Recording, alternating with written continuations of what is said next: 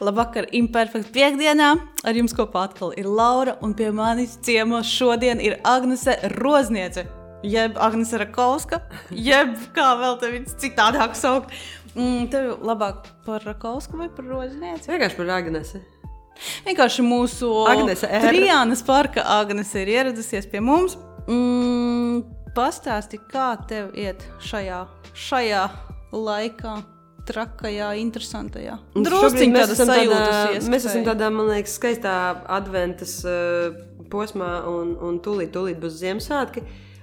Man ir ārprātīgi labs sajūtas. Ir tāds gada noslēgums, kuru es esmu gaidījusi katru gadu, kad tu vari atskatīties un ļoti skaidri redzēt kaut kādas lietas, ko tu esi izdarījis šajā gadā. Tā kā tādā pat zināmā pateicībā vienkārši atskatoties, saprast, cik ļoti liela un forša ir tava komanda, ar ko tu strādā. Un kaut kādas svētku sajūtas jau īstenībā bija jau oktobrī, kad mēs manā aģentūrā Zvaigznājs ar jauniešiem sākām rakstīt kopā Ziemassvētku dziesmu. Jo mums bija tāda misija, ka mēs gribam Ziemassvētkos prezentēt viņu kā dāvanu. Un tad oktobrī īstenībā mēs jau sākām veidot tādas Ziemassvētku sajūtas. Man liekas, ka mēs pat piparkūku sēdām, lai dabūtu to pareizo. Cozy sajūta. Cozy sajūta, jā. Būs tad Ziemassvētkos tā dziesma? Viņi jau ir izgājusi tautās. Noteikti apskatoties tiem. Viņas jau arī Spotifyā pieejama. Viņas saucās Zvaigznāja Ziemassvētki. Jā. Tātad mums šodien ir divi lieli uzdevumi parunāt gan par Zvaigznāju, gan par Trijānas parku. Un vēl man ir citi jautājumi, kurus es tev uzdošu. Sākam mēs ar Zvaigznāju. Kas tas tāds ir? Cik ilgi? Kāpēc? Kur? Es aptuveni palasīju, sapratu, bet pastāstīju no pirma vota. Vispār Zvaigznājs ir tāds senu lolots sapnis, un man liekas, ka viņš šajā gadā iegūta tādu savu perfekto formu. Ja? Zvaigznājs pēc savas tādas terminoloģijas reprezentē tādu zvaigžņu kopu, un es ticu, ka katrai zvaigznai, lai viņa tā kā iemirdzētos, ir vajadzīgs tas komandas gars, un tad katram cilvēkam tas zvaigznājs ir savādāks. Viņš veidojas citādi, jo katram ir tas unikālais raksts, iekšējais saucamais dvēseles kods, kas ir jāatklāj. Un tad cilvēki, kas nāk pie mums, viņi vēlas sevi realizēt tomēr caur mūziku, un tāpēc arī viņi nāk pie manis, jo man gribētu domāt, ka es to esmu kaut kādā veidā izdarījusi. Un šobrīd īstenībā savā dzīvē caur Zvaigznāju es jūtos arī labi, jo es nenolieku, ka lielā mērā bieži vien strādājot industrijā, tu vienmēr lūdz kādam palīdzību, tad tu prasi un tu mēģini atrast labākos veidus, kā izdarīt, un tu principā bieži vien esi tādā ņēmēja lomā, un viņi ir diezgan nogurdinājuši tā loma, jo tev visu laiku jāmēģina atrast kaut kādu jaunu veidu, kā strādāt un kustēties uz priekšu.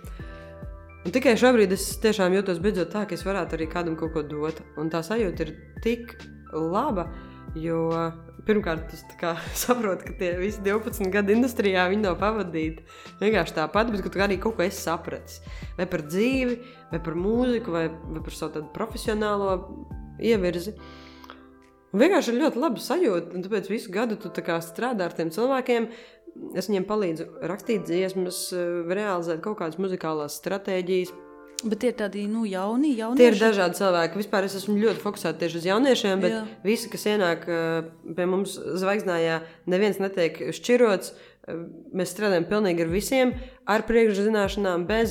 Mēs mēģinām arī saprast, kas ir vajadzīgs. Piemēram, ja tu šobrīd gribētu sākt dziedāt, un tagad no nulles, tad noteikti tev vajadzētu vokāla pedagogu, tev vajadzētu varbūt pat kaut kādā mērā izkopt kaut kādu kustību, plastiku, lai vienkārši atbrīvot ķermeni, jo bieži vien cilvēki ir tik saspringuši, īpaši šajā laikā, ka viņi pat līdz dziedāšanai īsti netiek. Un tad tā augstākā pilotāža, protams, manā gadījumā ir cilvēki, kas grib rakstīt savas dziesmas. Viņiem ir vai dzēja vai mūzika, un viņi vēlas kaut kādā veidā realizēties. Un tad mēs arī mācam cilvēkus producēt savu mūziku, strādāt ar datoru, jo tas nemaz nav tik sarežģīti, kā daudziem liekas. Un šobrīd visi jaunieši, kas ir pie mums Zvaigznājā, viņi zina, kā izskatās šī programma, kas ar viņu ir jādara, kā tas notiek fiziski dabā. Būsim reāli, mēs esam vienkārši ūdensvīru laikmetā, un viņš pieprasa vienkārši zināt šīs digitālās prasmes, un tā nav raķešu zinātne. Tāpēc arī vecajiem mūziķiem, man liekas, būs tik ļoti grūti turēt šo tempu, ja, un turēt līdzi vienkārši, jo ja viņi atteiksies tā kā mācīties un iegūt šīs zināšanas, tad viņi vienkārši ļoti ātri, teiksim tā, izies no darba tirgus. Jo joprojām zaļumballēs puspieprasīti. Bet tu jau patiesi tāds cilvēks, ka tu visu laiku to jauno, tā kā tu jau esi no tiem, kas pāris soļus uz priekšu jau pirms citiem zina, kas būs trendā, aktuāli un tā tālāk. Tāda sajūta rodas. Un arī par tām kaut kādām digitālajām lietām, ja paskatās tagad uz kaut kādiem Triānas parka klipiem. Come on! Tur jau ir grafikas, jau sen bija jau kaut kad. Un visādas tādas lietas, kas varbūt citām grupām vēl parādās tikai pēc tam. No kurienes tev kur tev tā informācija par kādu kanālu? Tā pagaisiet, pastīšos, kā viņas. Vispār, Triānas parks kaut kādā veidā joprojām morfējās, viņš mainās. Es kaut kā caur šo triptihu, kas iznāca šogad, viņam īstenībā bija jāiznāk mazliet ātrāk, bet es kaut kā ticu, ka tas pareizais laiks, es kaut kā paļāvīgi skatos, kas notiek, un es vienkārši plūstu līdzi, un es cenšos mazliet tos grožus palaist vaļīgāk, jo, kā tu teici, ir kaut kādi citi kanāli, kas uzskata, ka varbūt tā informācija jālaiž ārā konkrētā laikā, un tagad, kad mēs viņu izdevām ārā, viss sagāja tieši tā, kā vajadzēja. Šis te Ziemassvētku laiks, kad cilvēkiem ir jāvēršās iekšpusē, jāsāk uzdot pareizi jautājumi, ir tieši tas laiks, kad es gribu, lai cilvēki skatās šo triptihu. Neskatoties uz to, ka otrā daļa, kā vizuāls materiāls, ir diezgan agresīva pat un diezgan, teiksim, viņa izraisa kaut kādas emocijas cilvēkos. Tā bija tā skaties un mācies. Jā. Man par šito bija jautājums. Un tāpēc arī man gribās, lai tieši šobrīd cilvēki sāk uzdot šos jautājumus sev un meklē atbildes uz viņiem, jo triptiks domu raksti tiešākajā mērā saistīts ar to ideju, ka tas, kas dzimst mūsu galvā, realizējas. Es joprojām par to fanoju, par šo konceptu, jo mēs esam savu ideju autori, savas dzīves autori, un mums ir jāravē tās savas domas, tā kā tādas nezāles, un tad tie doma raksti tā kā etnogrāfiski, viņi var arī pētīt tādā etnogrāfiskā konceptā par tiem tepiķiem, tiem rakstiem, ko mēs folklorā redzam, tad pasaules uzbūves tāda iekārta. Bet tur kaut kāda tāda asociācija bija, tur tās salmu, kaut kādas tās dāmas, tāda kā folklora, tad arī kaut kāds tāds, tā kā, es nezinu, aziātu kaut kāds vibes. Man vismaz nolasījās. Un tie klipi atkal tāpa kopā ar Ivaru? Butnieku? Jā, Ivars ir mans uzticams. Tā kā man ar Ivaru, zikā Stenlijs Kubriks, vai ne? Viņš visus savus filmus filmē ar vieniem ar tiem pašiem cilvēkiem. Vai kā Wes Andersons ar vieniem tiem pašiem aktieriem? Bet tā kā tas ir, es viņu tik ļoti labi saprotu, jo tad, kad tu sastrādājies un tu saproties, kad tev ir tik ērti strādāt, un Ivars mani saprot no pusvārda, un tad, kad es viņam pastāstu kaut kādas savas idejas un konceptus, viņš vienkārši nevis mani kaut kādā veidā mēģina ierobežot vai apspiest vai kaut kā tur, slāpēt, bet viņš tieši atrod vēl tās trūkstošās detaļas, kas vēl iedod klāt to, kas tur ir vajadzīgs. Un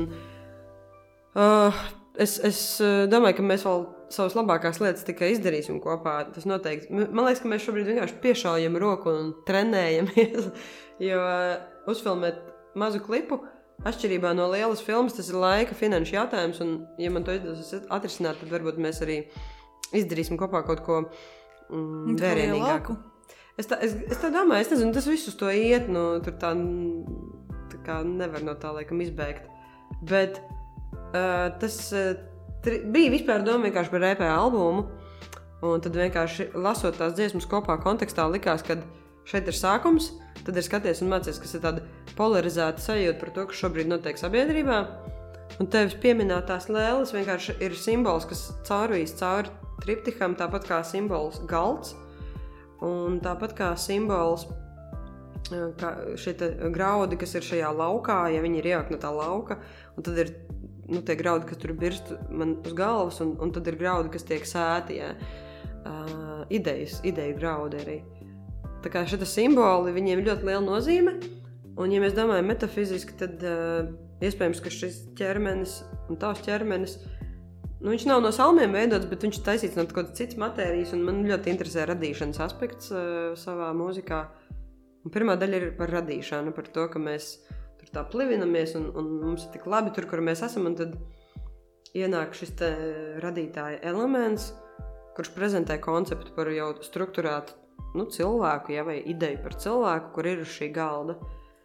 Un starp citu, tas elements par to, kas notiek otrajā daļā ar to galdu rībināšanu, tas bija pēc pirmais impulss, kur es ieraudzīju Instagramā, kur kāda, man liekas, ka ukraiņu tāda folkloras grupas pārstāv demonstrēja savas tās nacionālās salmu lellītes, kas ir arī ļoti tuvs latviešu kaut kādai folklorai. Un viņa tā priecīgi rībināja pa to galdu un skatieties, kā tā lellīte dejo pa to galdu. Un es vienkārši to visu formu pārliku tādā izpratnē, kā es šobrīd redzu. Kas notiek ar cilvēku? Kas notiek ar cilvēku, un man liekas, ka dažreiz ir grūti izkāpt ārā no tās rīboņas, jo viņi ir tik spēcīgi un visi apkārt dejotajā visā pavadījumā.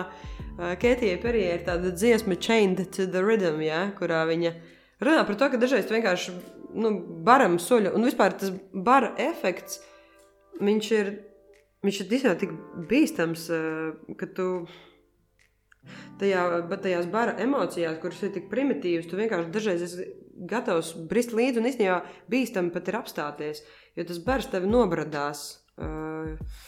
Tas bars kā tāds neapstādināms. Un ir jautājums arī par to, kas ir tie, kas rībina to galdu, un tās nabaga lēlas tur tiek gan mocītas, gan bandētas, un viņas nevar apturēt to visu, viņas ir bezspēcīgas, un bezspēcība, laikam, ir atslēgas vārds. Bet tas atrisinājums ir tomēr pozitīvs, un trešajā daļā... Es tieši gribēju jautāt, bet būs kaut kas gaišs. Trešajā daļā tie, kas apskatās to klipu līdz galām, tad es tomēr izvēlos savu to salmu lēlu turēt pie sevis. Viņa ir manā kaklā kā amulets, un es pati nesu atbildību par šo savu, avatāru, tā varētu teikt.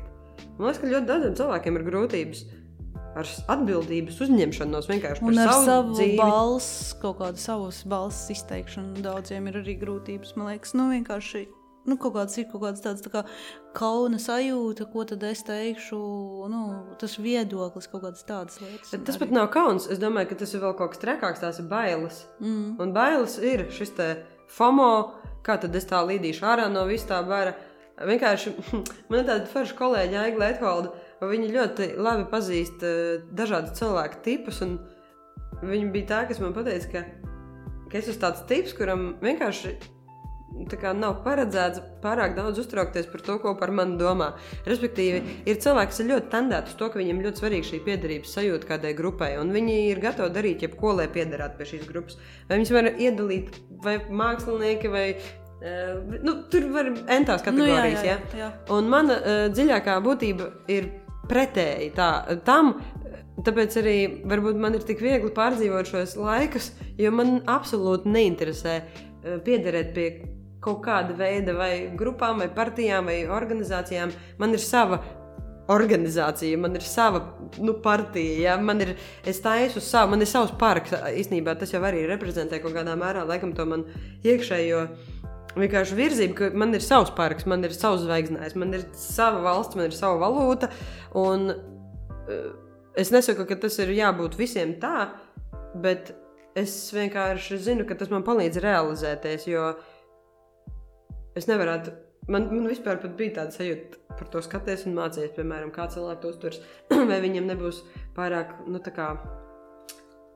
kaut kādas, varbūt pārāk liels tādas emocijas negāda, bet īstenībā cilvēkiem tā ir mīļākā dziesma. Beidzas tiešām pirms tās sarunas tagad ir uzliku, un es viņu gribēju noklausīties, līdz beigām nebija laika, bet viņu tā kā arī tik ritmiski, tā kā gribās arī klausīties tālāk, un tur tas ir, ka 3. pasaules karš jau ir sācies, kas ir visiem, kaut kur mums ir bijusi tā doma, kaut kur galvā. Un ka viņš sāksies? Kad tas ir, ka šis ir sava veida karš, ka tas ir, mēs vienkārši vairs nepiedzīvojam tādu karu kā iepriekš vēsturiski. Bet, viņš ir ļoti raksturīgs tam astroloģiskajiem posmam, vai ne? Bet viņš ir mentāls. Arī, tā kā, jā, arī tādā sajūtu ziņā, ka cilvēkiem ir tādas tā kā skumjas, sēras, kaut kādas tāda pati sajūta, kas varētu būt parastā karā. Pieņemsim. Tur arī cilvēku miršanas un visas šitās lietas. Lūk, un tad tu to paņem vienkārši pasaki skaļi, un tad ir tāds, kad tas ir izteikts skaļi, ka kāds to ir pateicis skaļi.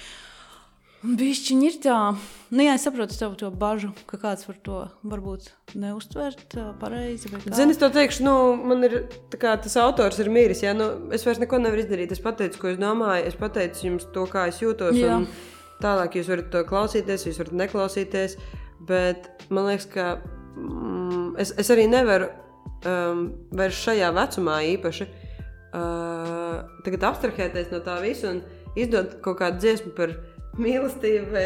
es varu uzrakstīt tādas dziesmas, bet es neredzu tam jēgu, jo es tajā neredzu nekad tad piepildījumu un tāpēc arī es tik ļoti šobrīd sijāju, ko es klausos, jo daudz kas vienkārši nerezonē vairs. Tas ir tā kā ārā tu redz, ka ir karš, bet mēs te uztaisīsim diskotēku un tomēr tālosim, ka viss ir kārtībā. Visi koncerti, kas notika pagājušā vasarā, viņi bija nožēlojami. Tie koncerti bija nožēlojami.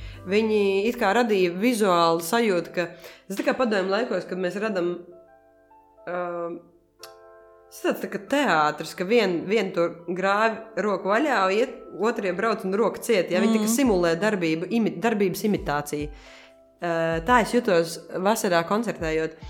Un ja kāds tur valdībā domā, ka mēs jums taču tagad atļāvām tur to un to, tā ir darbības imitācija par to, ka jūs mums kaut ko atļāvāt. Īstenībā tas viss ir pusbeigts. Viņš ir principā miris kaut kāds tāds, līķis, ja? Visa industrija ir īstenībā jau sākus trūdēt. Bet tas arī nav tikai par, par mūzikas kaut kādām vai izklaides industrijām. Man pirms nedēļas labākajai draudzenei bija dzimšanas diena. Ir atļauts, tā kā var kopā iet, tur tusēt, es nezinu, kaut kur svinēt. Un es viņai jautāju, mēs svinam tavu dzimšanas dienu? Un viņa man vienkārši saka, ka nav tās sajūtas. Nav sajūtas, tu nevari vienkārši kaut kur izvilkt sev ārā, tagad svinēsim kaut kā, ka tas cilvēkiem vienkārši ir tagad kā atņemts. Jā, tie cilvēki, kas spēj to darīt, viņiem, man liekas, ir kognitīvā disonance vienkārši ļoti spēcīga. Es tā kā gribētu domāt, ka es esmu mentāli psiholoģiski tāds noturīgs, emocionāls, jūtīgs cilvēks. Tāpēc arī visi koncerti, gandrīz, ko es pavadīju vasarā, es viņus pavadīju ar asarām acīs. Jo estrādē atradās viena daļa cilvēkiem, un ārpus žoga atradās bērni ar saviem vecākiem, un viņi nevarēja tikt iekšā šajā notikumā. Mēs bijām ārā visi. Un vienkārši skatoties, kā es varu dziedāt un izkliedēt un par kaut ko vispār runāt, kā lai labu redz, ja tumsa sēdz stars, jā, dziesma. Es dziedētu dziesmu un asars tecēju. Un tas ir tas, kas man ir šobrīd jādara šajā industrijā. Jātēlo, ka viss ir labi, es nevaru to darīt. Un arī tagad 18. novembris bija, visi kaut kur iet, kaut kādas svecītes liek, kaut ko svin. Es nezinu, ko viņi īsti svin tie cilvēki. Te nav ko svinēt, ja godīgi. Man liekas, ka tas ir tāds...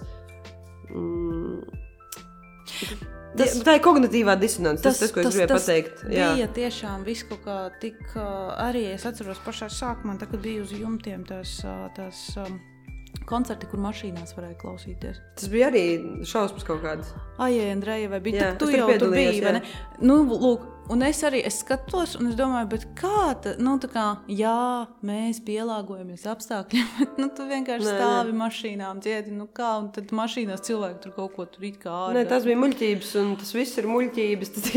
Saprot, tā kā, tas ir šobrīd, ja tu man jautā vēlreiz no sākuma, ko tu man prasīji, kā es jūtos, ja sākumā tiešām tas bija kaut kāds mēģinājums tur racionāli atrast kaut kādus veidus, kā dzīvot tālāk, šobrīd atskatoties, tas vienkārši izraisa smieklus. Tā kā nav cita veida, kā ņirgāties par to. Jo tā bija ņirgāšanās īstenībā par nozari, es personīgi uzskatu. Tas, kas šobrīd notiek, joprojām ir tāda pat ņirgāšanās. Vēl arī smieklīgi ir skatīties uz kolēģiem, kur dzenājās pakaļ viens otram un mēģina viens otru nosūdzēt, kurš tur ko ir darījis, kurš kādus koncertus ir rīkojis. Tas tik ļoti labi parāda to visu cilvēku patieso seju, patieso krāsu, kad zināmā mērā es pat esmu pateicīga par šo laiku, jo es ļoti labi ieraugu, kas ir kas.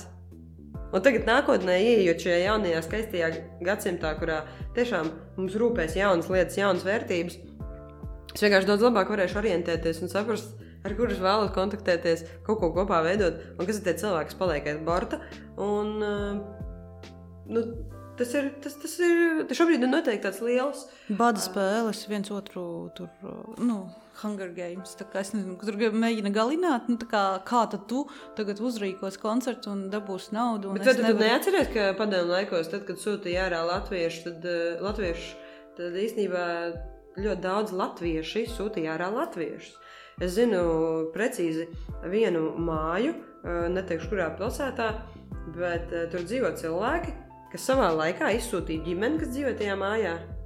Viņi izsūtīja ārā to ģimeni, un viņi ievācās dzīvot tajā mājā, kurā viņi dzīvo joprojām šodien, tagad, šajā laikā. Tas vienkārši tas zvēriskais līmenis, kas ir cilvēkos, viņš spēja izpausties tikai kaut kādos ekstremālos apstākļos. Un tad, kad zini, kā tas lauva tajā būrītī, viņš ir pabarots, apkopts, pačurināts, un viss tur viņam ir kārtībā, viņš jau tāds mierīgs ir. Bet tu viņu patur badā pāris nedēļas, un viņš to parādīs, ka viņš ir gatavs to pārgraust rīkli, un šobrīd katrs vienkārši mēs varam pārliecināties par to savu zvēru sevī, apjaustu viņu, cik viņš ir liels, kā viņš izskatās. Tev neieliež veikalā, vai tu sāc jau kristu panikā ārprāts, ko tu darīsi, veikals šausmas. Nav veikals. Nenormāli daudz labi jautājumu tiek uzdot mums no kaut kādām augšējām sfērām. Mums katram par viņiem būs jānes atbildība, un tāpēc arī triptiha noslēgumā piedziedāmais dzied par pastaro tiesu. Un ļoti daudz cilvēku noklausījušies jau dziesmu, viņi man īpaši jaunā paudze, viņi man zvaigznājā saka, kas ir pastarā tiesa? Un es zinu, ka viņi nesaprot, kas tas tāds ir. Viņiem vispār ir ļoti daudziem sveši šie dieva koncepti, ticība dievam vispār tiek pataisīt par kaut kāds pamuļķis, ka tu tici kaut kam, kas tu tici dievam, kur ir tev pierādījumi, kur ir tev fakti. Tūlīt mēs fakti čekosim, ka dievs īstenībā, kas tas tāds ir, jā.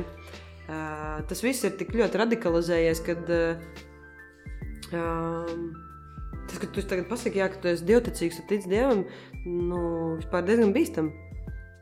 Arī padomu laikos ticēt dievam bija aizliegts. Iet uz baznīcu bija aizliegts. Tāpēc, kad līdz ko cilvēkam ir šis ticības elements viņā iekšā, viņš īstenībā ir neuzvarams, viņš ir absolūti spēcīgs, viņam ir tas kanāls atvērts un viņš var ļoti daudz ko izdzīvot un izturēt. Kā tu vispār strādājot ar tiem jaunajiem cilvēkiem, nāk kaut kādas atklāsmes par nākamo paudzi, kāda viņi būs, kāda būs pasaule, kā es nezinu, vai būs citādāk, vai tu redzi viņus kaut kā, ka viņi ir citādāk? Es tikai arvien vairāk pārliecinos par to, cik izglītībai ir svarīga loma. Vispār jebkuru cilvēku dzīvē, mūža izglītībai, īpaši jaunieši. Man ir bijuši tādas atsauksmes, ka tad, kad pārgāja skola šajā visā režīmā, man nāca tādi komentāri no jauniešiem, ka viņi, es prasu, kā tev iet, kā tev viss karjeras, es esmu pazaudējis 2 gadus no savas dzīves. Man to pasaka 6. klases skolnieks. Man viens 2. klases draudzenes puika teica, šis ir sliktākais laiks manā mūžā. Tas arī bija tāds. Bet viņš to pasaka. Viņa mūžs. Bet tā tas arī ir. Bet tā ir taisnība. Tā ir taisnība, tā tas ir. Un īstenībā viņš to varbūt emocionāli pat to tik ļoti nesaprot. Bet es biju arī Ventspilī vienā konkursā klausīties, kā jaunieši tagad dziedāja, man liekas, vasaras beigās. Vienkārši tas līmenis ir tik drastisks samazinājies, jā. Maģistrantūrā šobrīd studēju maģistra darba vadītājs, kurš tikko klausījās pirmos tādus maģistra darbu jau aizstāvēšanas darbus. Viņš teica, ka tāds līmenis, kāds šogad san nav bijis. Bet ja visi sēž attālināti pie tā ekrāna tas, kas šobrīd tiek nodarīts šai paudzei, šie 2 gadi, man liekas, ka tas ir noziegums īstenībā. Un es nezinu, vai, protams, es varu tik radikāli izteikties, bet notiek kaut kāds tāds, man liekas, masveida debilizācijas process. Un viņu, par viņu mēs vēl manīsim tikai. Tad cilvēki viņi izaugs lieli, un tad sapratīsi, kādas tās īstās sakas. Ar 2 gadiem varētu pilnīgi pat pietikt. Īstenībā, tā, kad es biju Kanādā, un mēs viesojāmies pie šiem te emigrantu ģimenēm, kur jau principā paudze ar senioriem ir pirmā tā paudze, kas tur ir dzīvojusi. Tad manas paudzes cilvēki, viņi principā vairs nerunā latviešu valodā. Vai viņi ļoti slikti runā, viņi principā vairāk nerunā nekā runā. Tas nozīmē, ka ar vienu paudzi pietiek, lai principā atvadītos no veselas tādas kultūra vēsturiskas bagāžas, sākot ar valodu. 2 gadi, 5. 10. Es nedomāju, ka beigsies tas pēc 2 gadiem, šis process jau turpināsies. Tad mums ir ļoti liels ziepes, tas ir tas, ko es gribu pateikt, jo es esmu ārkārtīgi liels izglītības advokāts. I know. Tu studē arī šobrīd? Es studēju, šobrīd, jā. Cik tev ir augstākās izglītības? Tu vari man paskatīt? Šī laikam ir 3, ja tā rēķina. Bet tev viņas arī tādas nav tā, ka, man liekas, pa vienu līniju. Nē. Pastāsti. Man ir banku augstskolā, es pabeidzu finanses un grāmatvedību. Tur bija bakalaurs, tas bija tāds pirmais solis nezināmajā augstskola pasaulē. Tad mēs tikām Stradiņos audiologopēdijā, kas man atvēra jaunas, interesantas idejas, un šobrīd mēs realizēsim projektu kopā ar Lijā saistībā ar runas aplikācijas izveidi, kas būs digitāls materiāls, arī saistībā ar izglītību. Un tagad es mācos maģistrantūrā Lauksaimniecības universitātē projektu vadību. Ļoti interesanti arī. Tagad tev būs maģistra darbs, jo tas ir tagad jau tas ir pienācis. Man ir jāsāk domāt par maģistra darbu, un tas ir īstenībā arī interesants notikums, jo man ļoti interesē ražošana. Man vienmēr viņa ir interesējusi, jo man astroloģiskā kartē ļoti spēcīgas ir jaunavas sektors, un jaunavai ļoti patīk ražot visu kaut ko. Vai dziesmas, vai produktus, vienalga, bet man tas process ļoti fascinē, tas garais ķēdes posms. Bet no kurienes tev ir tā zinātkāra uz tām zināšanām? Tu esi kā apmācis cilvēks, tev visu laiku gribās vēl, tā kā tu gribi uzsūkt visu laiku. Un galvenais tas nav vienkārši, es tagad ieiešu, uzsūkšu kaut kādu, es pat nezinu, pieņemsim tur informāciju par kaut kādu tur vienkārši grāmatu palasīt, bet tu tur aiziet kaut kādās logopēdijās, kaut kur vēl. No kurienes tas tev nāk? Kas tas ir? Nav valsts, ka es tagad klausos, ar tevi liekas baigi jocīgi. Bet arī, tad viņai ir uzņēmē darbība, tad viņai ir tās. Tā kā, kas tas ir pa kanālu, no kurienes tev šīs nāk? Zini, man mūzika vienkārši ir tāds, tā kā, man viņa tik ļoti dabiski padodās, un es viņu vienkārši esmu, man liekas, šajos gados nomāsterējis tik tālu, ka es tiešām tev 10 minūtēs varu uzrakstīt dziesmu par zaķiem, kaķiem vai mašīnām. Vienalga, par ko tu gribi. Es jūtu, ka es tajā jomā esmu noslīpējusi savu prasmi radīt lietas. Un es vienmēr esmu uzskatījis, ka es esmu spēcīgāks, dziesmu autors nekā izpildītājs. Tā kā es neesmu to slēpusi, tas man vienmēr ir interesējis. Un man nav problēmas runāt un domāt konceptos. Starp citu, arī vispār man tāda karjeras lielākā izaugsme tieši saistīta ar informāciju. Tā kā informācija kā idejas. Es tev varu pastāstīt par idejām, tev varbūt vajag palīdzību saistībā ar idejām, kā tu domā, kā vajag šitā vai tā, tad mēs varam par to parunāt. Man ļoti interesē ideju pasaule. Es ļoti tāpēc arī fascinējos strādāt zvaigznājā ar cilvēkiem. Viņi atnāk, viņi man nodemonstrē savu ideju, un man ir uzreiz 10 citas idejas, kā to viņu ideju padarīt labāku. Kāpēc es nebrīnos? Tāpēc, ka tev viņas vienkārši birst kaut kur ārā. Es nezinu, vai viņas birst, bet viņas vienkārši ir tādas ļoti dabiskas, man saprotamas, un es arī zinu, ka man ļoti svarīgi ir kaut kādā veidā vienkārši orientēties, vienkārši tā kā, man ir grūti sekot, un lai es zinātu, kur man paši ir jāiet, man ir jāorientējās kaut kur, jā. Man ir īstenībā nenormāli labs kolektīvs, jo tās meitenes man kaut kādā mērā papildina. Piemēram, mums ir Aleksandra, kura ļoti labi orientējās visos internetos, gadžetos, viņai patīk, viņa saprot, kā tur Instagramā bija, tur ir tik daudz visādas lietas, ko es esmu palaidus garām par to, bet es par to neuztraucos, jo ir forši, ka tas cilvēks mani var papildināt, viņš man iemāca kaut kādas lietas.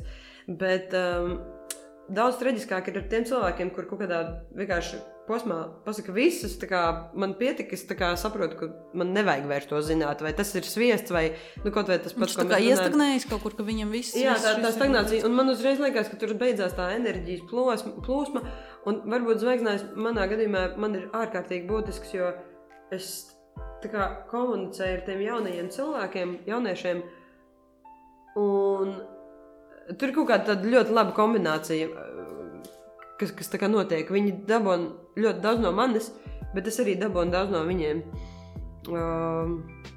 Jo es par tevi domāju, nākot uz šajien, tev ir kaut kas tāds, tā kā prātam neaptverams. No tevis nāk ārā tātad, ko visi vienmēr tur, jā, trakā, Agnes, te paskaties, kā viņa izskatās, kādā stilā viņa tur tagad būs tāda un šitāda. Tātad šis no tevis iznāk viens ārā, tad apsēdies ar tevi parunāt, tad no tevis nāk kaut kādas tur filozofijas ārā, kaut kādas visādas kriptovalūtas jau kur viņi stāst un vēl visu kaut ko. Un tad tev ir tas tāds tā kā daudzonība kā bērniem, tad tev ir tā nopietnība, ka tu vari pa muti sadot, man liekas, ja tā kā tev kaut kāds tāds, what? Tu pati ar sevi tiec. Labs jautājums. Man bija ļoti laba pieredze ar coachingu. Es agrāk domāju, ka tas tāds kaut kāds ākstīšanās, bet coachings īstenībā man pavēra pirmkārt ļoti lielu sapratni par sevi, kā strukturēt savu pasauli. Un īstenībā es viņu izmantoju kā metodu strādājot ar cilvēkiem, lai spētu uzdot pareizos jautājumus. Jo arī klausīšanās spēja nevienmēr ir tas, ka tu dzirdi, kā saka logopēdijā, tie primārie lauki, tas, ka tu dzirdi, nenozīmē, ka tu saproti, jo sekundārie dzirdes lauki ir tie, kas analizē informāciju. Un man liekas, ka labs klausītājs, labs cilvēks, kas māk klausīties un sadzirdēt to svarīgo lietu. Ja mēs sabiedrībā spētu tā kā labāk to darīt, tad zinām emocionālās inteliģences pazīme. Empātija arī kaut kāda jūtas. Arī empātija, jā. Izprast to cilvēku. Un tā kā tikt galā ar sevi, spēt arī sevi mazliet ieklausīties sevi, un manā gadījumā, laikam, tas ir saistīts ar tādu sevis, tomēr man kaut kā grūti sev taupīt. Tas ir tas, ko es neesmu vēl iemācījusies, jo es nenolieku, šis gads bija tiešām ārprātīgi jaudīgs, ar zvaigznāju, ar Triānas parku, ar visiem projektiem. Un šobrīd es godīgi pateikšu, ka pēc 23. decembra es aiziešu uz kādām 5 dienām. Pensijā. Tādā, ziemas pensijā, ka es izslēgšu telefonu visticamāk ārā. Ir tik traki jau, jā. Bet es arī negribu pārāk ilgi viņu slēgt ārā, zini? Es tā kā savām darba kolēģiem saku, meitenes, es pēc tā nevarēs man visu tā, Agnes, kad tu mēģini apmuļķot? Viņš saka, tu mums pirmā rakstīsi. Vai ne? Es domāju, ka tā arī notiks, un īstenībā runājot par daudzonību, varbūt liekas, ka tas ir tāda jauna cilvēka raksturīga iezīme, bet šobrīd pēc pieredzes es redzu, ka ļoti daudziem jauniem cilvēkiem ir ļoti grūti būt daudzonīgiem, jo skolā ir kaut kādi šeit rāmji, viņi nevar neko no sevis izdvest ārā, viņi baidās kļūdīties, un tad man ir jāpatērē tik daudz enerģijas, lai vienkārši, man studija speciāli, viņi tad mazliet haotiski un tad bardacīgi, ja? Es speciāli viņu nekārtoju, vienkārši, lai tur ir pavisam cita atmosfēra, ka te nav jābūt visam pa plauktiņiem, ka es to nelikšu tagad atzīmi. Un viņiem ļoti daudziem tas ir tā kā tāds... Iedomājies, viņi atnāk un viņi tā, man tas traucē. Nē, gan jau nav tā. Bet, no kurienes vispār radās doma uzradīt to zvaigznāju? Kas jūs tur esat? Tu saki meitenes, kas tās meitenes? No kurienes tādas meitenes tur radās? Man principā tāda ļoti, tādas meitenes manas izaudzinātās praktikantas, kas īstenībā Triānas parka kontekstā atnāca pie mums, viņas praktizē savu, teiksim, tādu radošo meistarību, tā var teikt, jo viņas ir gados jaunas, un man ir ļoti laba iespēja pārliecināties par šo Gen Z, jeb jauno paudzi, kuru principā... Man patīk Gen Z. Mēs par to varam parunāt. Jo viņiem ir pavisam cits uzstādījums par to, ko viņi vispār uzskata par darbu, kā viņi viņu pilda. Man ir jāņem vērā ļoti daudz faktori, un tas ir ok. Bet tev nav grūti? Nē, bet man tas arī rada personīgi izaicinājumu vienkārši sevī tolerēt tās lietas, kas ir raksturīgas Gen Z. Tas nozīmē, ka man liekas, ka Gen Z svarīgākā tā iezīme, ko es redzu, ir, ka viņi negrib tērēt savu laiku muļķībām. Tas ir tas, ko es arī pamanīju. Jā. Es biju vienā projektā, un tur bija izteikti Gen Z, tā kā cilvēki, kas bija gan projektu vadītājs, gan asistents, gan ko. Mēs satikāmies tajā online mītingā, un tas viss notika tā. Tātad mums tagad 2 minūtes izrunāt šito. Tur fotogrāfs tagad izrunāja, nepaspēja, tātad mēs virzamies tālāk, un tas viss ir tā Man jāpasēž kafiju, jāiedzer, tur jāparunā par kaut kādām emocijām. Viņiem tas vairs nav vajadzīgs. Viņiem ir, bet viņi to dara atkal kaut kādā savā konkrētā laikā, veidā un tā tālāk. Viņi par mums drīz smiesies. Viņi teiks, šitā ir tā paudze, kas sēž un ļurina kaut kādās kafejnīcās kaut ko tur.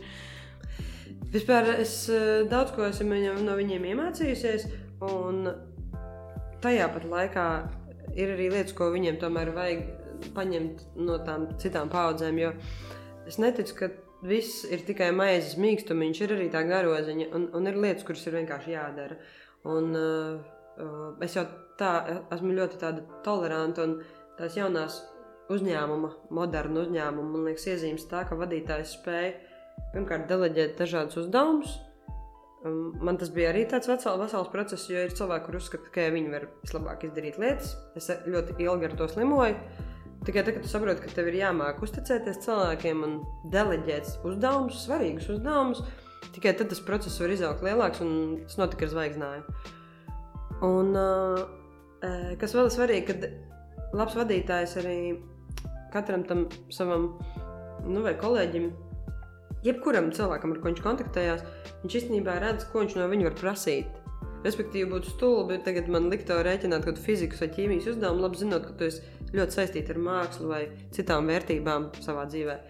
Kā tu zini, es varbūt izreikinu? Es varbūt izreikinu. Bet katrā ziņā vienkārši, ka tas vairs nav tikai par šo struktūru un taviem darba pienākumiem, tas ir par reālu dzīvi, un es redzu pēc visām pazīmēm, kad, hei, šis darbs tev sanāk, tu darīsi šo, tev sanāk labāk šis, un tu labāk zvanīsi klientiem, nevis tu zvanīsi, jo tu nemāki tik labi runāt. Ir cilvēki, kuriem verbalā komunikācija ļoti sarežģīta. Viņi ir introverti. Ir tīpaši Gen Z paudzē, kas visu laiku raksta kaut ko. Tieši tā. Un tāpēc arī ļoti svarīgi atrast pareizo bļodiņu katram pelmenītim vai pīrādziņam, ja? Un arī Trijānsparkā, starp citu, analizējot to mūsu sastāvu, mums ir paveicies, ka mēs esam katrs pilnīgi dažāda personība pēc šiem te vadīšanas principiem. Viens ir komandas cilvēks, viens vairāk ir instrukcija cilvēks, es esmu, protams, tas vadītājs, kreatīvais, un tad mums ir arī vienkārši, piemēram, Arturs ir vadītājs, ja, tipisks vadītājs, un šis komplekts iedod tādu labu balansu, bet man ir jārēķinās, ka, piemēram, cilvēks, kuram svarīgi ir šita instrukcija modeļi un kaut kāda struktūra, mana radošā vienkārši eksplozija, viņam rada stresu. Un tas konflikts ir neizbēgams. Un viena jautājums ir tāds, vai viņš panāk solīt uz priekšu un saprot, ka es esmu mazliet ar savu pasauli, ja? Vai arī man ir mazliet savs sprādziens jāsamazina tā, lai tas cilvēks nenokrīt no kātiem nākamreiz. Savādāk tur visu laiku būs konflikts.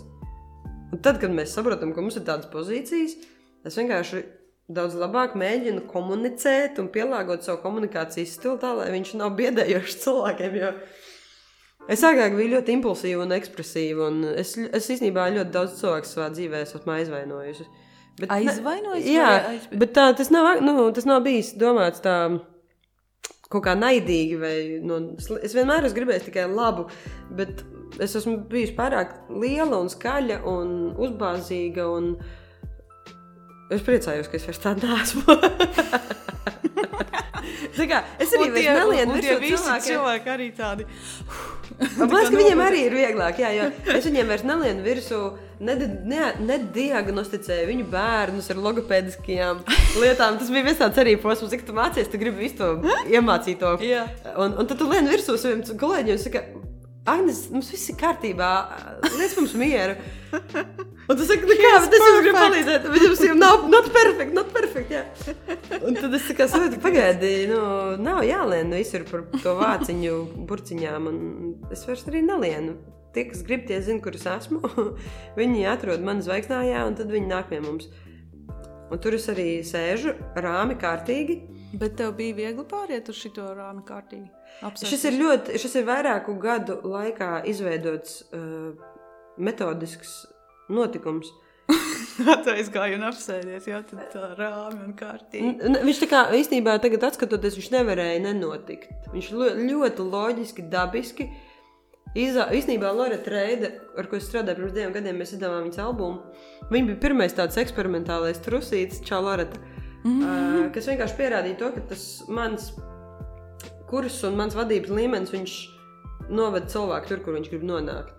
Un es sapratu, ka es to varu izdarīt, un Loreta to var izdarīt visiem īstenībā. Jautājums ir, vai cilvēks ir spējīgs, gatavs, varošs un tādā garā. Pie tevis ir grūti mācīties, tu esi tāds tā kā prasīgs cilvēks? Jā. Oh, no. Es esmu ļoti prasīgs. Daudz cilvēku, viņi atnāk pie manis, viņi aiziet bro, viņiem sarkana vaigi, viņiem kūpu nāk dūmē ārā pa galvu. Bet tas ir ok, tā arī ir jāstrādā. Bet viņš nāk atpakaļ nākamajā reizē. Daudz neatnāk. Ak, Dievs, nopietni. Bet tas ir ok. Bet viņš aiziet, tāpēc, ka viņš no tevis sabijies? Vai viņš es nezinu, es baigi neiedziļinos, jo, tu saproti, tu esi kaut kādā tādā biznesa sfērā iekšā, jā? Vai tas ir privāts biznes un tu kaut ko ražo, vai tas ir mūzikas industrijas biznes, tas ir vienalga biznes un ir tik daudz parametri, pēc kuriem tur var atsijāt cilvēkus, ka viņš vienkārši varbūt nav gatavs tam šajā posmā, šajā dzīvē, viņš vienkārši nav tam gatavs, un tas ir ok. Jā. Un es vispār nevienu par to nevainoju, jo dziedāt, radīt dziesmas, viņas pēc tam eksponēt, tas ir ļoti sarežģīts process, viņš ir sarežģītāks nekā daudziem liekas, un ja kāds domā, ka dziedāt un skatot būt 12 gadus no vietas, tas ir viegli, nē, tas nav viegli, tas nav viegls process. Tu minēji tikko vārdu biznesu, saliki to vienā teikumā ar mūziku, cik lielā mērā tavuprāt tā mūzika ir uzņēmēja darbība? Viņa noteikti ir. Viņa ir daudz procentuāli. Kā tu tikko arī teici, pieņems, mēs tur kaut kāda romantiska meitenīte atnāk, izdomāju dziedāšu. Ja man nav visas tās pamatbāzes apakšā un kaut kādu zināšanu vai kontaktu vai gribēšanas vai, es nezinu, jebkā naudas, tad es nekur tālāk netieku, vai ne? Kā jebkurā biznesā ir vajadzīgas investīcijas, sākumā investīcijas tas kapitāls, jo tu nevari neko atvērt, ne veikaliņu, neko, ja tev nav pirmie 10 draugi, kas sametās, lai tu nopirktu cepeškrāsni.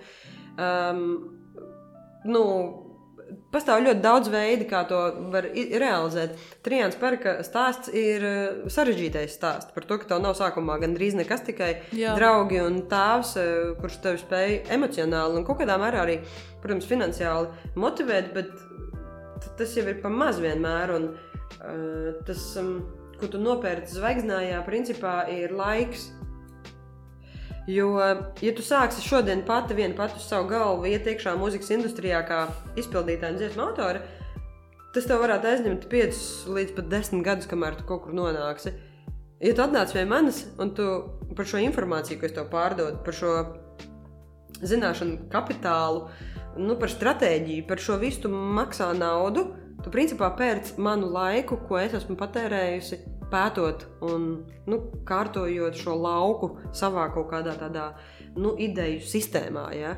Tas nozīmē, ka, ja tu vari atļaut, tā kā, iedomājies, es īstenībā saprotu, jo, var sēdēt un plānot, kad es izdošu savu kaut kādu albumu, vai Dievs, bet, ja tu viņam tur nepastāsti to visu, kā tu viņu izdod, es nezinu, kas ir preses relīze, kas ir, nezinu, kaut kāds tur, kaut kāds pasākums, tur prezentācijas, vai kāds viss notiek un no kura gala sāk, tad jau viņš nemaz nezina, no kura gala sāk. Tur jau tā lieta, un kas ir labā biznesā, man liekas, ko tu saproti, piemēram, tie cilvēki, kas pie mums nāk, piemēram, Loreta, ja, un Emīlija, kas izdeva arī savu albumu.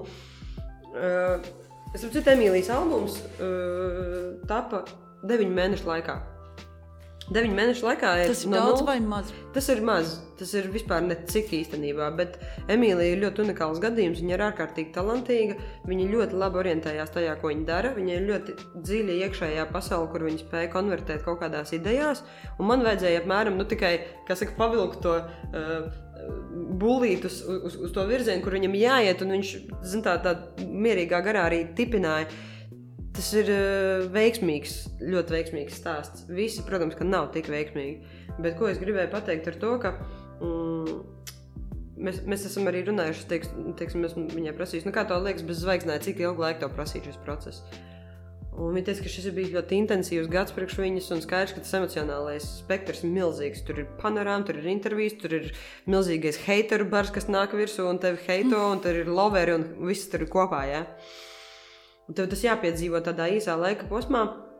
Un viņi saka, tas man aizņemt vairākus gadus, varbūt 2 pat, varbūt 3, tu nezini cik. Tas nozīmē, ka viņi par šo pakalpojumu ir vienkārši investējusi naudu un tikusi, cauri šim procesam daudz ātrāk, mazsāpīgāk. Un kas ir vēl par problēmu? Piemēram, ja tu izvēlēties tagad darīt visas tās lietas, ko tu nosauci, relīze, kaut kāda veida dziesma, ko tu laidīsi ārā, videoklips, kaut kas. Katrā tajā posmā, kas ir 4 posmi, tu vari tik daudz kļūdas pieļaut, ka, ja tu iztērēsi, piemēram, savu naudu par ļoti švaku dziesmu pie ļoti dārga producenta, tu principā pazaudē naudu. Un mēs, kā menedžmenta aģentūra, vienkārši negribam, lai tu pieļauj tādas kļūdas, bet mēs sakam, Laura, klausies, šitām 5 dziesmām, ko tu īstenībā, varbūt, ka neviena vēl īsti nav tik laba, kuru, nav īsti, ja? Visi cilvēki jau grib tajā radio skanēt, visi jau grib to lielo hitu, vai ne? Jā. Tad viņi nāk, protams, pie manis, jo, ja man ir tas, ko citi grib, tad viņi nāk pie manis. Un es saku, piedod, bet es tā kā neredzu, es tā kā nejūtu to šeit, mums ir jāpastrādā vēl, Tev viegli pateikt šito, kad nav labi. Es uzreiz, protams, ka saku, jā. Ja ir, tad ir, ja nav, tad nav. Un tādā veidā es esmu tev ietaupījis varbūt pat 500 līdz 800 eiro tikai par producentu, kurus tu šobrīd ietaupi, netērējot to naudu produkšanā uz ļoti švaku dziesmu, bet tev pašai liekas, ka tā ir ļoti laba dziesma. Jo tavi 2 draugi pateica, ka tā ir ļoti laba dziesma. Tā ir viņa mīļākā dziesma. Jā, un mamma pateica, ka ļoti laba dziesma. Tā tas nenotiek. Un tad arī vēl kas trakākais. Tu iztērē par producentu naudu, tu iztērē par relīzi, tu iztērē vēl videoklipā pār 1000, jā. Un tad tu tā kā ieliec YouTube'ā un tur noskatās tie 2 draugi un mamma. Un visi nospēj laiku.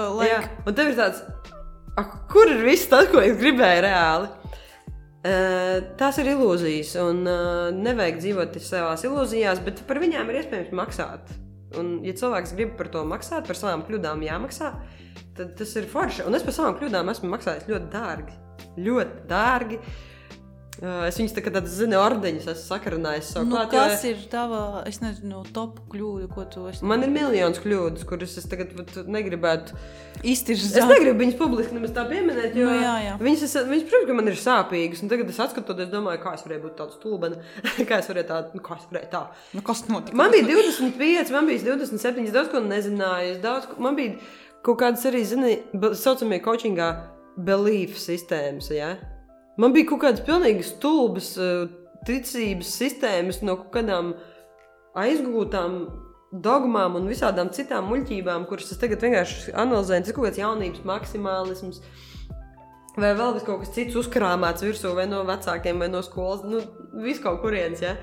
Un vienkārši paiet milzīgi daudz laika, var atkrities no visu tā vaļā un vienkārši tāds elpot. Bet man visu laiku nomok tāds jautājums. Tu esi cilvēks, kurš stāv uz skatuves spīd, kurš zvaigzne. Vai tev nebija? Patīk, ka žēl, ka mēs neredzam tev žestus un tādu, gan jau drīz sāksim filmēt, klausies. Bet tev nebija grūti būt kādās tās zvaigznes aizmugurē? Kaut kā, ka tu, nevis aizmugurē, bet ka tu vairs nerunā par sevi? Pieņemsim, atnāk Loreta. Tu viņu tagad pucē, kāpt uz tās skatuves. Tas nebija kaut kāds tāds tā kā grūti? Nē, tas nav grūti. Es vienkārši to daru ar tādu sentimentu, jo es šajos cilvēkos redzu sevi. Katrā no viņa ir kaut kāds mazs mans aspekts, kurus ārkārtīgi vērtēju, ārkārtīgi augsti. Tā ir tāda lieta, ko tu vari dabūt tikai tajā vecumā. Tu noteikti arī sevi atceries 17, 16 gados, kad tev degā acis par pilnīgi jocīgām lietām. Jā. Tu ticēji pilnīgi labām lietām, un tu biji tik tāds naivs un pat kaut kādā mērā vienkārši savā tādā dzīves uztverē, ka tas ir tas, kas man pietrūkst. Un to es varu dabūt tikai caur šiem cilvēkiem. Un pretīs viņiem dodu absolūtu brīvību, kur viņi spēja man uzticēties, un ja tu atnāc pie manis un saki, es gribu, lai man ir zelta krāsā, tur ir kleita, un mati zelta krāsā nokrāsosim, un tu zini, ka es par to ideju neņirgāšos, bet es gribēšu īstenībā pamatojumu, kāpēc tu gribi tieši tā. Ja tu man spēsi pierādīt bez liekām konfigurācijām, kāpēc tieši tā tu vēlies, un man tas tā pārliecinās, tad es domāšu, ka tas ir labs koncepts, un mēs dosimies tālāk ar viņu. Ārprāt, bet pie tevis tur nonākot, man liekas, baigi tiešām sarakstārtiem vaigiem varētu palikt, jo tev jau, it kā jau no malas šķiet, tur Agnese spīdīgā tērpā uzkāpa, bet tev tur vienmēr apakšā ir kaut kāda filozofija, tur kaut kādu raksti, kaut kas, kāpēc, tāpēc tā. Un tu noteikti no tā cilvēka arī to pieprasi, lai viņš arī tev izskaidro filozofiju savai zelta klētiem. Viņa gribēja tikai zelta klētiem. Lauri, jo, saproti, tā kā šis mūzikas tagad tirgus, ja, kas nāk iekšā, viņā ir ļoti liela pārprodukcija šobrīd. Viņš ir pārsātināts ar jaunām meitenēm, kas labi izskatās un smuki dzied, bet kurām nav ko teikt. Un kamēr cilvēki, kas nāks iekšā industrijā, nesapratīs, ka saturs ir pats svarīgākais, un ja tev nav satura, tad pārējiem visam īstenībā ir diezgan maza nozīme. Mēs vienkārši turpināsim ražot kaut kādas skaņas un trokšņus un tukšus attēlus, bezjēdzīgus īstenībā, bet es nevienu par to nevainoju, tāpēc, ka tas ir lauks, kurā cilvēki trenējās un viņi pēta savas iespējas, un tas ir ok. Vienkārši man patīk, ka cilvēks pavada ļoti daudz laika tā kā tajā cellē, ja, tā kā es neticu, ka visu, ko tu radi, ir jāpublicē. Es neticu, ka visas lietas, ko tu uzraksti, ir zelta vērtē. To, man liekas, ļoti daudz cilvēku nesaprot. Tas tā kā, jo man liekas, ka vai nu cilvēks saražo tik maz, ka viņam tā kā jādod ārā tas, ko viņš tā kā saražoja, bet tev ir jāuzražo 10-15 dziesmas, no kurām varbūt vienu tu izlaidīsi, un tas ir normāls rādītājs. Nu, tad kaut kāda nekritiska attieksme, zini, pret sevi. Pret savu darbu. Nu kā, ja mēs vienkārši domājam, patīk. Jā, par to Gen Z runājot, ja, tā ir tā jaunā paudze. Tā kā viņi atnāk pie manis un viņi ir starā par to, ko viņi dara, un es saku, šis nav absolūti nekas jaudīgs, piedod.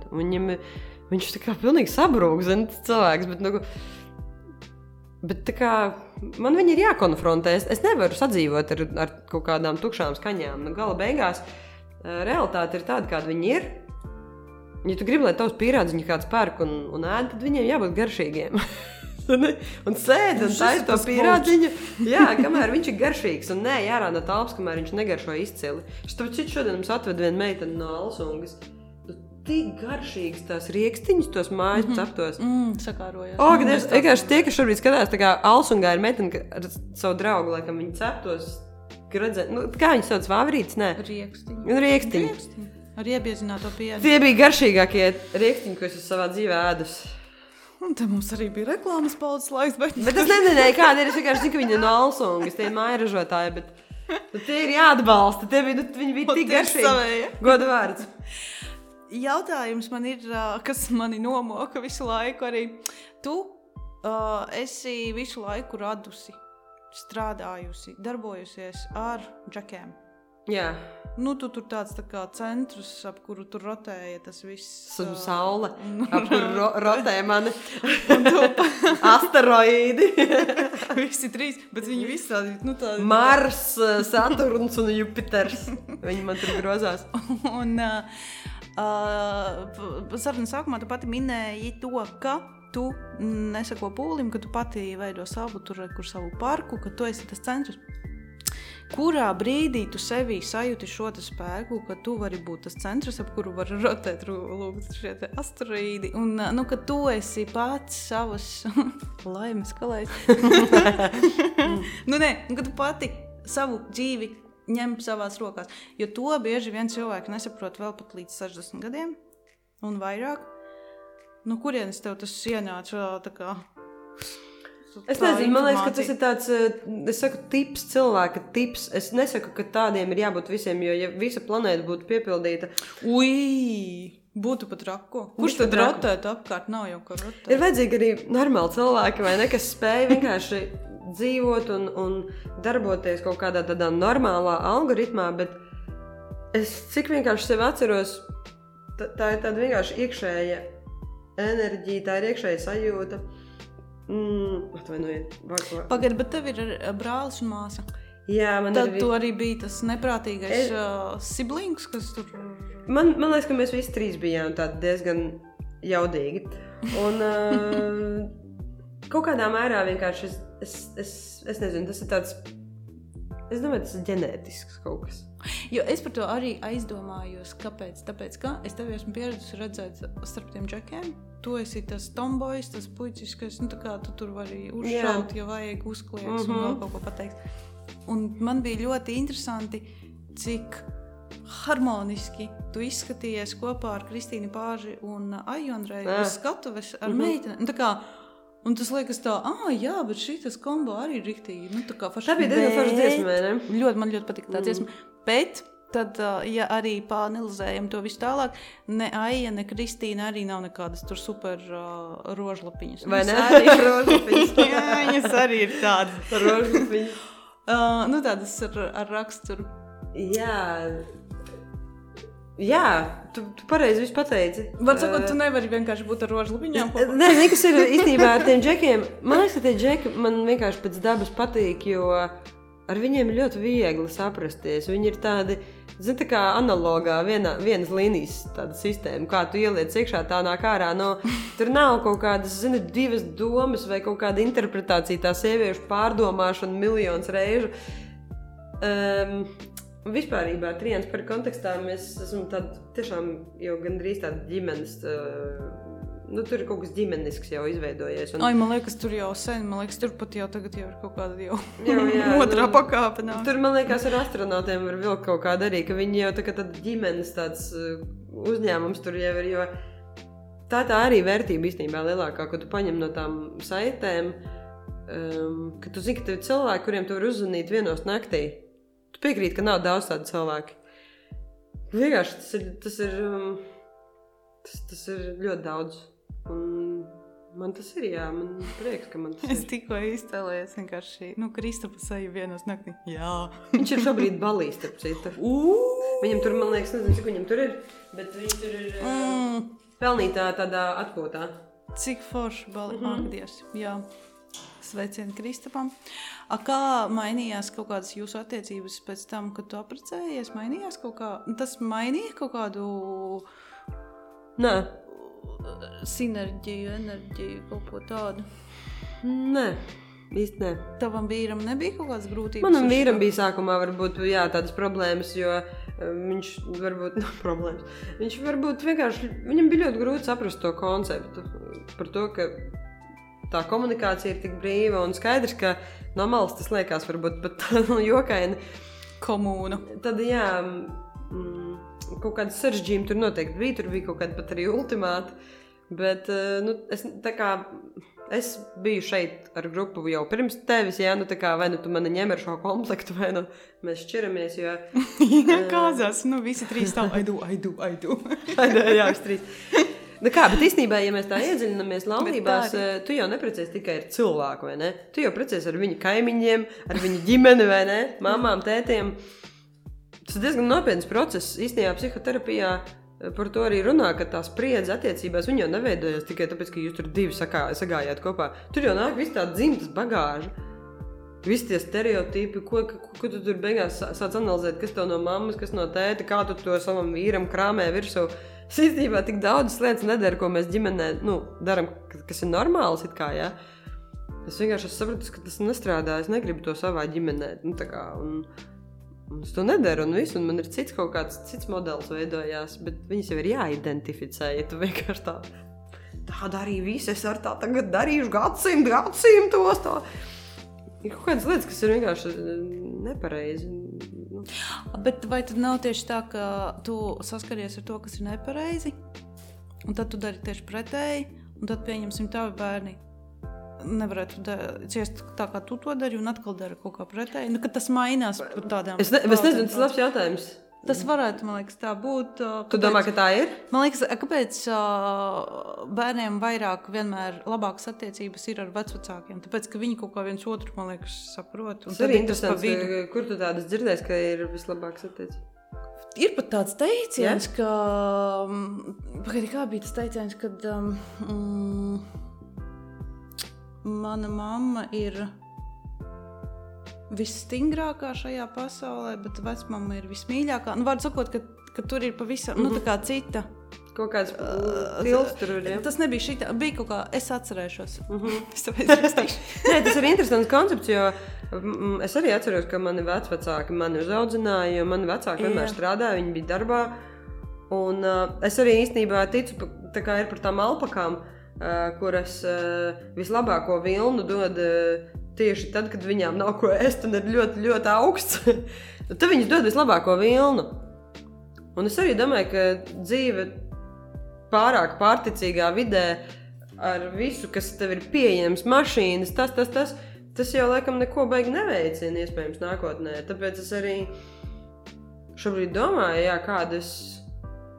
Tā kā dažreiz es, protams, pārdzīvoju par to, ka man bērnībā ir daudz atmiņas, ka es tagad analizēju, viņas tādas diezgan trakas tās atmiņas. Tu domā finansiāli traki? Jā, tie bija traki laiki, tie bija 90. kad viss kaut kas notika, vai ne? Bet vai es beigi par to pārdzīvoju šobrīd īstenībā? Nē, es ļoti novērtēju to, kas man ir, un vai es novēlu to saviem bērniem, es nezinu, bet tas, ka mani bērni, es viņus nelutināšu, tas ir vairāk kā skaidrs. Es sapratu jau pēc šīs sarunas, ka tā nebūs. Es tā kā neticu tam vienkārši, tas vienkārši nestrādā, man liekas, un ja tu kaut ko gribi, tev tas ir jānopelna, un tev ir jābūt arī mazliet tādai sajūtai, ka tev ir bišķi garlaicīgi, jo tā, kad tas bērns ir garlaikots, tad viņš sāk meklēt veidus, kā tikt no tās sajūtas ārā. Bet mēs jau negribam, lai viņiem ir garlaicīgi. Mēs viņiem iesitam zobos planšetes, telefonus, un viņam nekad nav garlaicīgi. Viņš visu laiku ir izklaidēts, tas bērns. Un tagad viņam viņu atņem, un viņš skatās uz tevīm ar tukšām acīm, viņam nav neko teikt, ne viņš māk runāt, ne viņš vispār saprot, ko tu viņam prasa, man liekas, dažreiz. Man liekas vienkārši, ka tā tehnoloģija ir tāds, kāda atoma reakcija, ja? Viņu var izmantot, lai ražot enerģiju, bet tur var arī uzspridzināt kādu pilsētu pie reizes. Tur ir ļoti liels tās gradācijas, un ja mēs nespējam izmantot šīs tehnoloģijas, un mēs vienkārši bērnus pārvēršam par tādiem autonomiem robotiem, kuri nespēja vispār vairs pastāvīgi kaut kā sevi nodarbināt, tad mēs esam ieguvuši ļoti lielu paudzi. Kas nedomā? Es pat nezinu, tas ir biedējoši īstenībā. Es atceros, bija kaut kāda filma, kas bija komēdija, tā kā stulbā komēdija, bet par nākotnī, kāds varētu būt. Es aizmirsu, kā bija nosaukums, bet pieņemsim stulbākais cilvēks no mūsdienām tika aizsūtīts nākotnē, cik tur gadus tālāk, 500 gadus tālāk. Vajag labs sižets izklausās, un jau patīk. Bet viņš pēc tiem 500 gadiem tur bija gudrākais. Redz, cik labi mēs tā apkopējam visu, par kuru šo runājam, bet kāpēc gan nē? Bet tas bija tik drausmīgi, jo es skatos un man tiešām paliek baili, jo viņš tā kā, uz ko mēs ejam, viņš tā kā iet pa ielu un tur pie kaut kādiem tiem tehnoloģiskajām tām mašīnām, tur visi tie cilvēki kaut ko tur tagad spaida, viņi tā kā nedomā vispār līdzi neko, un viņš viņam uzdod kaut kādu tā kā trūlu jautājumu, un viņš nevar atbildēt. Savukārt tas stulbais var atbildēt, un visi tā, tev jau tad ir tāds un tāds. Vārds sakot, bail skatīties palikt kaut ko tādu, jo uz to tas pamazām arī iet. Bet, ko es gribēju jautāt? Uz šīs nots mēs nebeigsim šo sarunu. Nē, gan jau, ka nē. Tu dzīvo tagad tā kā vairāk laukos? Jā. Tev patīk? Jā. Kas tev tur patīk? Man patīk, ka tur ir miers. Es domāju, ka tas ir manas paudzes trends šobrīd meklēt. Bet tas ir lauku māja? Vai lauki, jā, lauki. Tā ir veca pienotava īstenībā, kas agrāk ir bijusi kā tāds ražošanas tipa ēka, kurā slauc govs un dzanāja pienu. Tur pat grīdas. Kas tev tur ir? Kur tev tur guļamistaba tur ir tajā vietā? Kā tur var? Apmēram tā varētu teikt. Jā. Mana studija ir tajā vietā, kur veda pienu un lika viņu ārā. Tā kā, tālāk vest. Bet man ļoti patīk šī vide, viņa man nomierina, viņa man sazemē, man tas ir ļoti svarīgi. Šajā mājās esmu uzrakstījusi iespējams dažas no foršākajām dziesmām, kas ir Mālos palākos. Tā ir mana mīļākā, tava dziesma. Iespējams, ka tas pateicoties šiem, dekorāciju maiņas elementam. Arī starp citu runājot par tādu nākotnes taviem distopiskajiem skicējumiem, ja? Es tomēr triptihā skicēju šo pastorāli iekšā kā fināla ainu un pastorāli kā tāds idillisks lauku dzīves atainojums, jo man liekas, ka mums jāiet atpakaļ pie dabas. Un ja kāds grib man iestāstīt, ka mēs te dzīvosim metaversā un uzvilksim brilles un dzīve atrisinās visas mūsu problēmas, man liekas, ka tā ir ļoti neveselīga ideja. Man pat liekas, ka viņai ir kaut kas tāds pat patoloģisks un biedējošs, kā jau es teicu, distopisks. Un, ja tu pamanīji, tad pastorālē man ir tāds gājiens, kur es dodos cauri dažādām epizodēm. Un tie, kas novēros šo video, virziens, kurā es dodos, nav uz priekšu, viņš ir uz atpakaļ. Un šim virzienam ir simboliska nozīme, jo, kā jūs teicu, nevienmēr ir jādodas tikai uz priekšu, jo, kā tu saki, varbūt tur galā nekas labs mums negaida. Tas nozīmē, ka mums jāiet atpakaļ un jāskatās, ko mēs esam palaiduši garām. Un nevelti šī epizode noslēdzas tieši ar Ābelu un Kainu, kā tad bibelisku atsauci par to, ka šie divi brāļi, no kuriem viens nogulināja otru, viņi joprojām dzīvo mūsos kaut kur dziļi, ļoti tādā dziļā iekodētā zemapziņā, jo mēs visi esam brāļi un māsas, un mēs visi esam šīs pasaules, tādi ģimene, ja, tāda cilvēce kā ģimene, bet mums ir šis te Kaina gēns. Un, ja vajadzēs, tad mēs esam gatavi ņemt rokās kaut ko asu, un tur var būt dažādi motīvi. Kaina gadījumā tā ir greizsirdība uz Dievu. Mums tie ir miljonus citu iemesli, kāpēc mums ir jāpaceļ vai balss, vai kāds ierocis, un svarīgi ir tas, ka šajā epizodē es nostājos aiz šīs epizodes. Tas nozīmē, ka vēl pirms šīs epizodes ir kaut kur jābūt kaut kādam tādam, kaut kāda vienkārši vēlme tuvoties šim te avotam, kurš ir tīrs, nesabojāts, atrast viņu sevī, kultivēt viņu, jo tas ir darbs, tas ir tāds ikdienas darbs. Mazāk viņus mērēt ciet ar visādu tīzli informāciju. Tāpēc cilvēki tagad baigi arī iet uz tām visām meditācijas praksēm, uz tukšumu, klusumu ar sevi un tā tālāk. Bet to, ko tu teici, kad ir tie arī kaut kādi tur tehno aizrāvušies, man vienkārši šķiet, ka viņi vienā brīdī šie divi cilvēki viens otru vienkārši nesapratīs, nevarēs izprast, un tāpēc tas aizies divās dažādās sabiedrībās. Tā var būt. Es to redzu, es to jūtu. Interesanti arī, ka tu pieminēji cilvēku, kas bieži nāk pie manis tagad zvaigznājā, mēs pirms strādājam ar šīm idejām, domu formām, un bieži vien mēs nonākam līdz tai esencei, un es saku, un kā tur ir, tur, kur tu jūties labi un tā un tā. Un populārākais vārds, ko es dzirdu šajā gadā, ir vārds miers. Jā! Miers ir tā kā šī gada vārds priekš manis. Visi tik ļoti meklē šo mieru, visi tik ļoti mēģina tiekties kaut kur ir harmonija, šī zaļā vide, kaut kāda veida, šis varbūt klusums, jā. Un tas ir, man liekas, tas, ko visi cilvēki šobrīd kā izslāpuši meklē šī miera osta. Es nezinu, kur jūs smeļaties katru šo mieru, bet viņš ir jāmeklē. Ārvarots pilnīgi skudras noskrēja tikko. Atceries stāstīja par to draudzeni, par to dzimšanas dienu. Un viņa pateica, ka viņa grib vienkārši mierā. Jā. Mierā. Tas bija tas vārds, un tas bija tas vārds, ko es viņai novēlēju dzimšanas dienas vēlējumā. Tu ārprāts, tiešām. Viņš ir ļoti patiesis, viņš ir ļoti dzīvs tas vārds šobrīd. Tāds kaut kāds pat tāda teoloģijā izmanto tāda jēdziena kā tāda svētā vientiesība. Kā liekas vientiesīgs cilvēks, tāds pamuļķis, lai gan šajā kontekstā viņa ir tāda spēja kustēties garām šīm epizodēm, izvēlēties nereaģēt, izvēlēties nebūt polarizētam, cik vien tu spēji savās iespējās.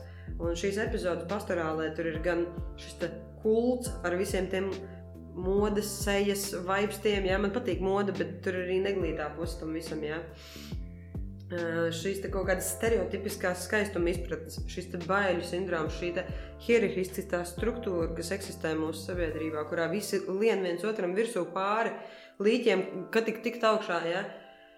Tas ir viss epizodes, kurām es dodos garām, un tu vari apstāties pie tās epizodes un sākt lamāties un izturzāt šo epizodi, un tu vari vienkārši tādā svētā vientiesībā doties tālāk.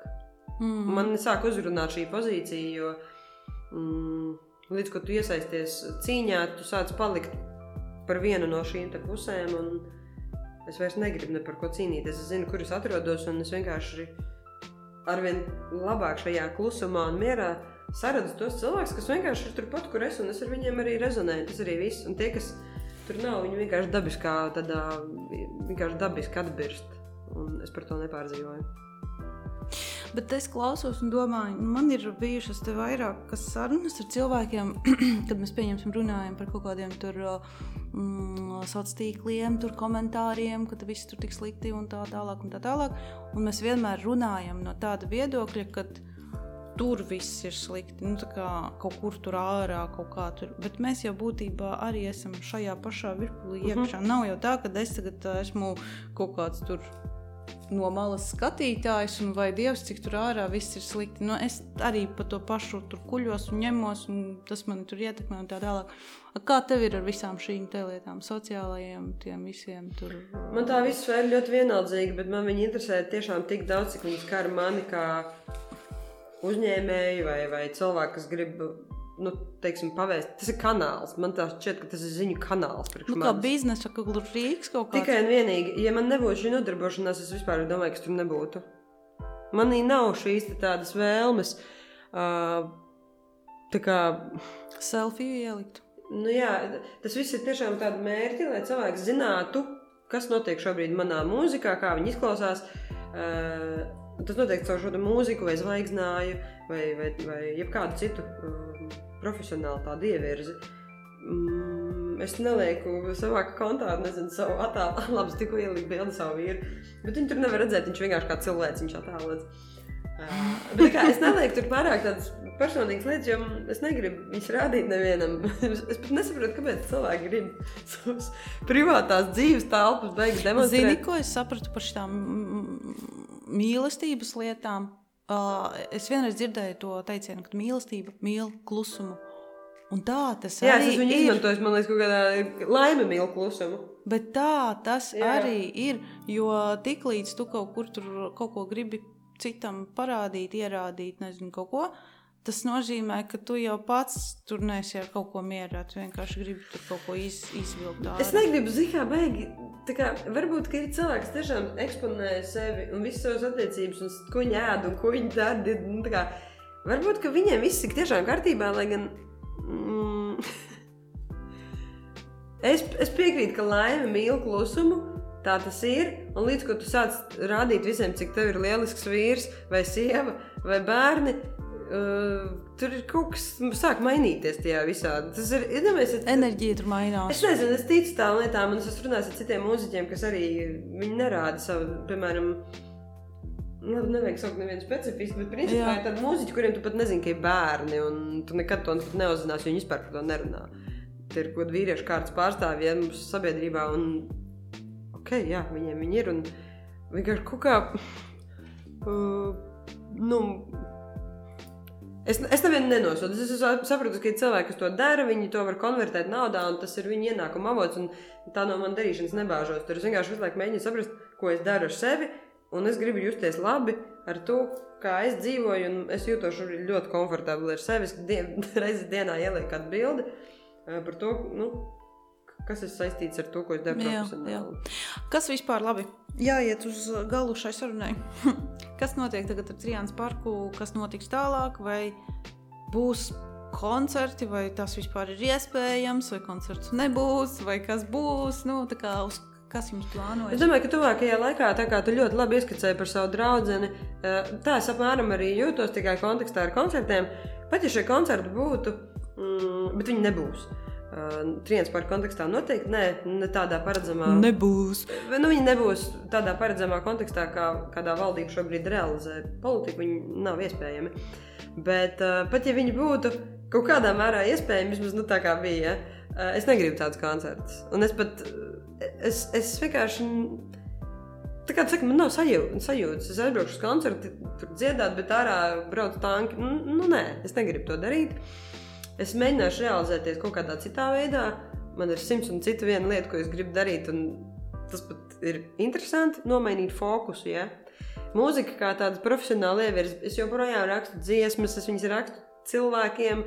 Tā kā joprojām tas ir mans tā kā jājamais zirgs, bet, teiksim, tādā plašākā kontekstā, piemēram, šajos Ziemassvētkos, ja kāds ļoti grib, lai es viņu apsveicu, mums ir uztaisīts Zvaigznājā, tāds tā kā mērķis, mums vajag studijā jaunu datoru, tāpēc cilvēkiem sakam, uzdāviniet, nopērciet no mums kādu kartiņu, un mēs šos līdzekļus novirzam, lai nopirktu ļoti labu datoru, jo mums studijā vajag dators, kā strādāt. Un, ja tev ir iespēja izvēlēties, nopērc no mums kaut kādu lietiņu, un mēs šogad palaidām muzikālās paskartes. Tas nozīmē, ka cilvēks samaksā naudas, viņam ierakstīšu video, nodziedāšu dziesmu, un par to es justos ļoti labi.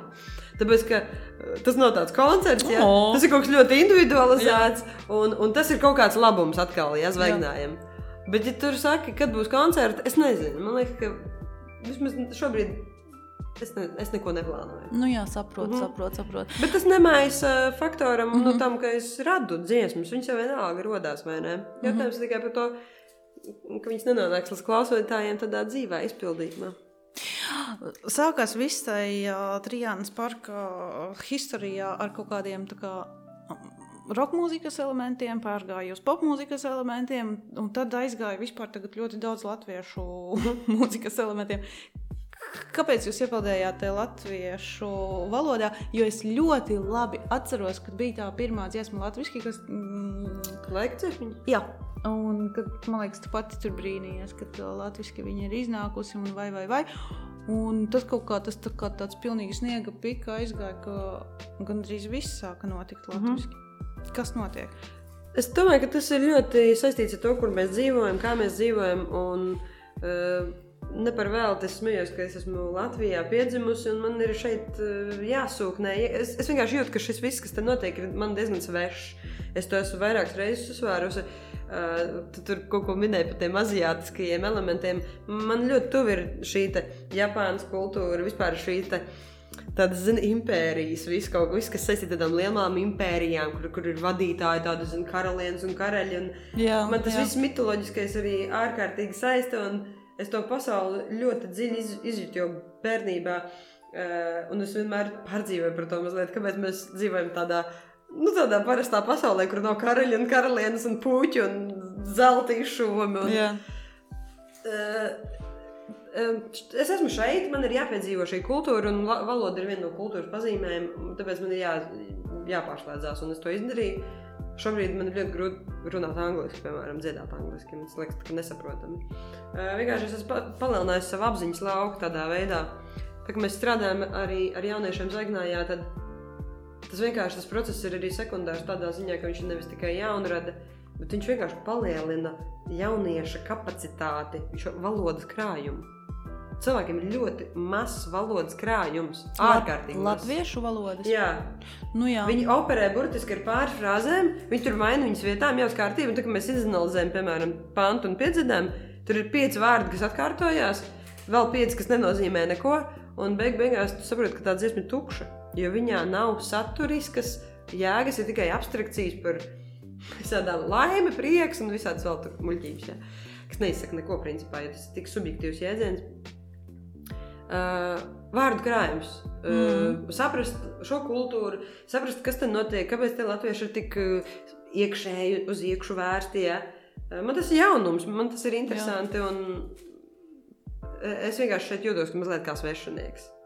Vispār uz šīs planētas es bieži vien jūtos tāds, man daudz, kas notiek tā, ka es nesaprotu, es nevaru. Man ir, teiksim, Frīda Kahlo, ka viņa jau bija uz miršanas gultas, viņai bija tiešām ļoti traģisks liktenis, vai ne?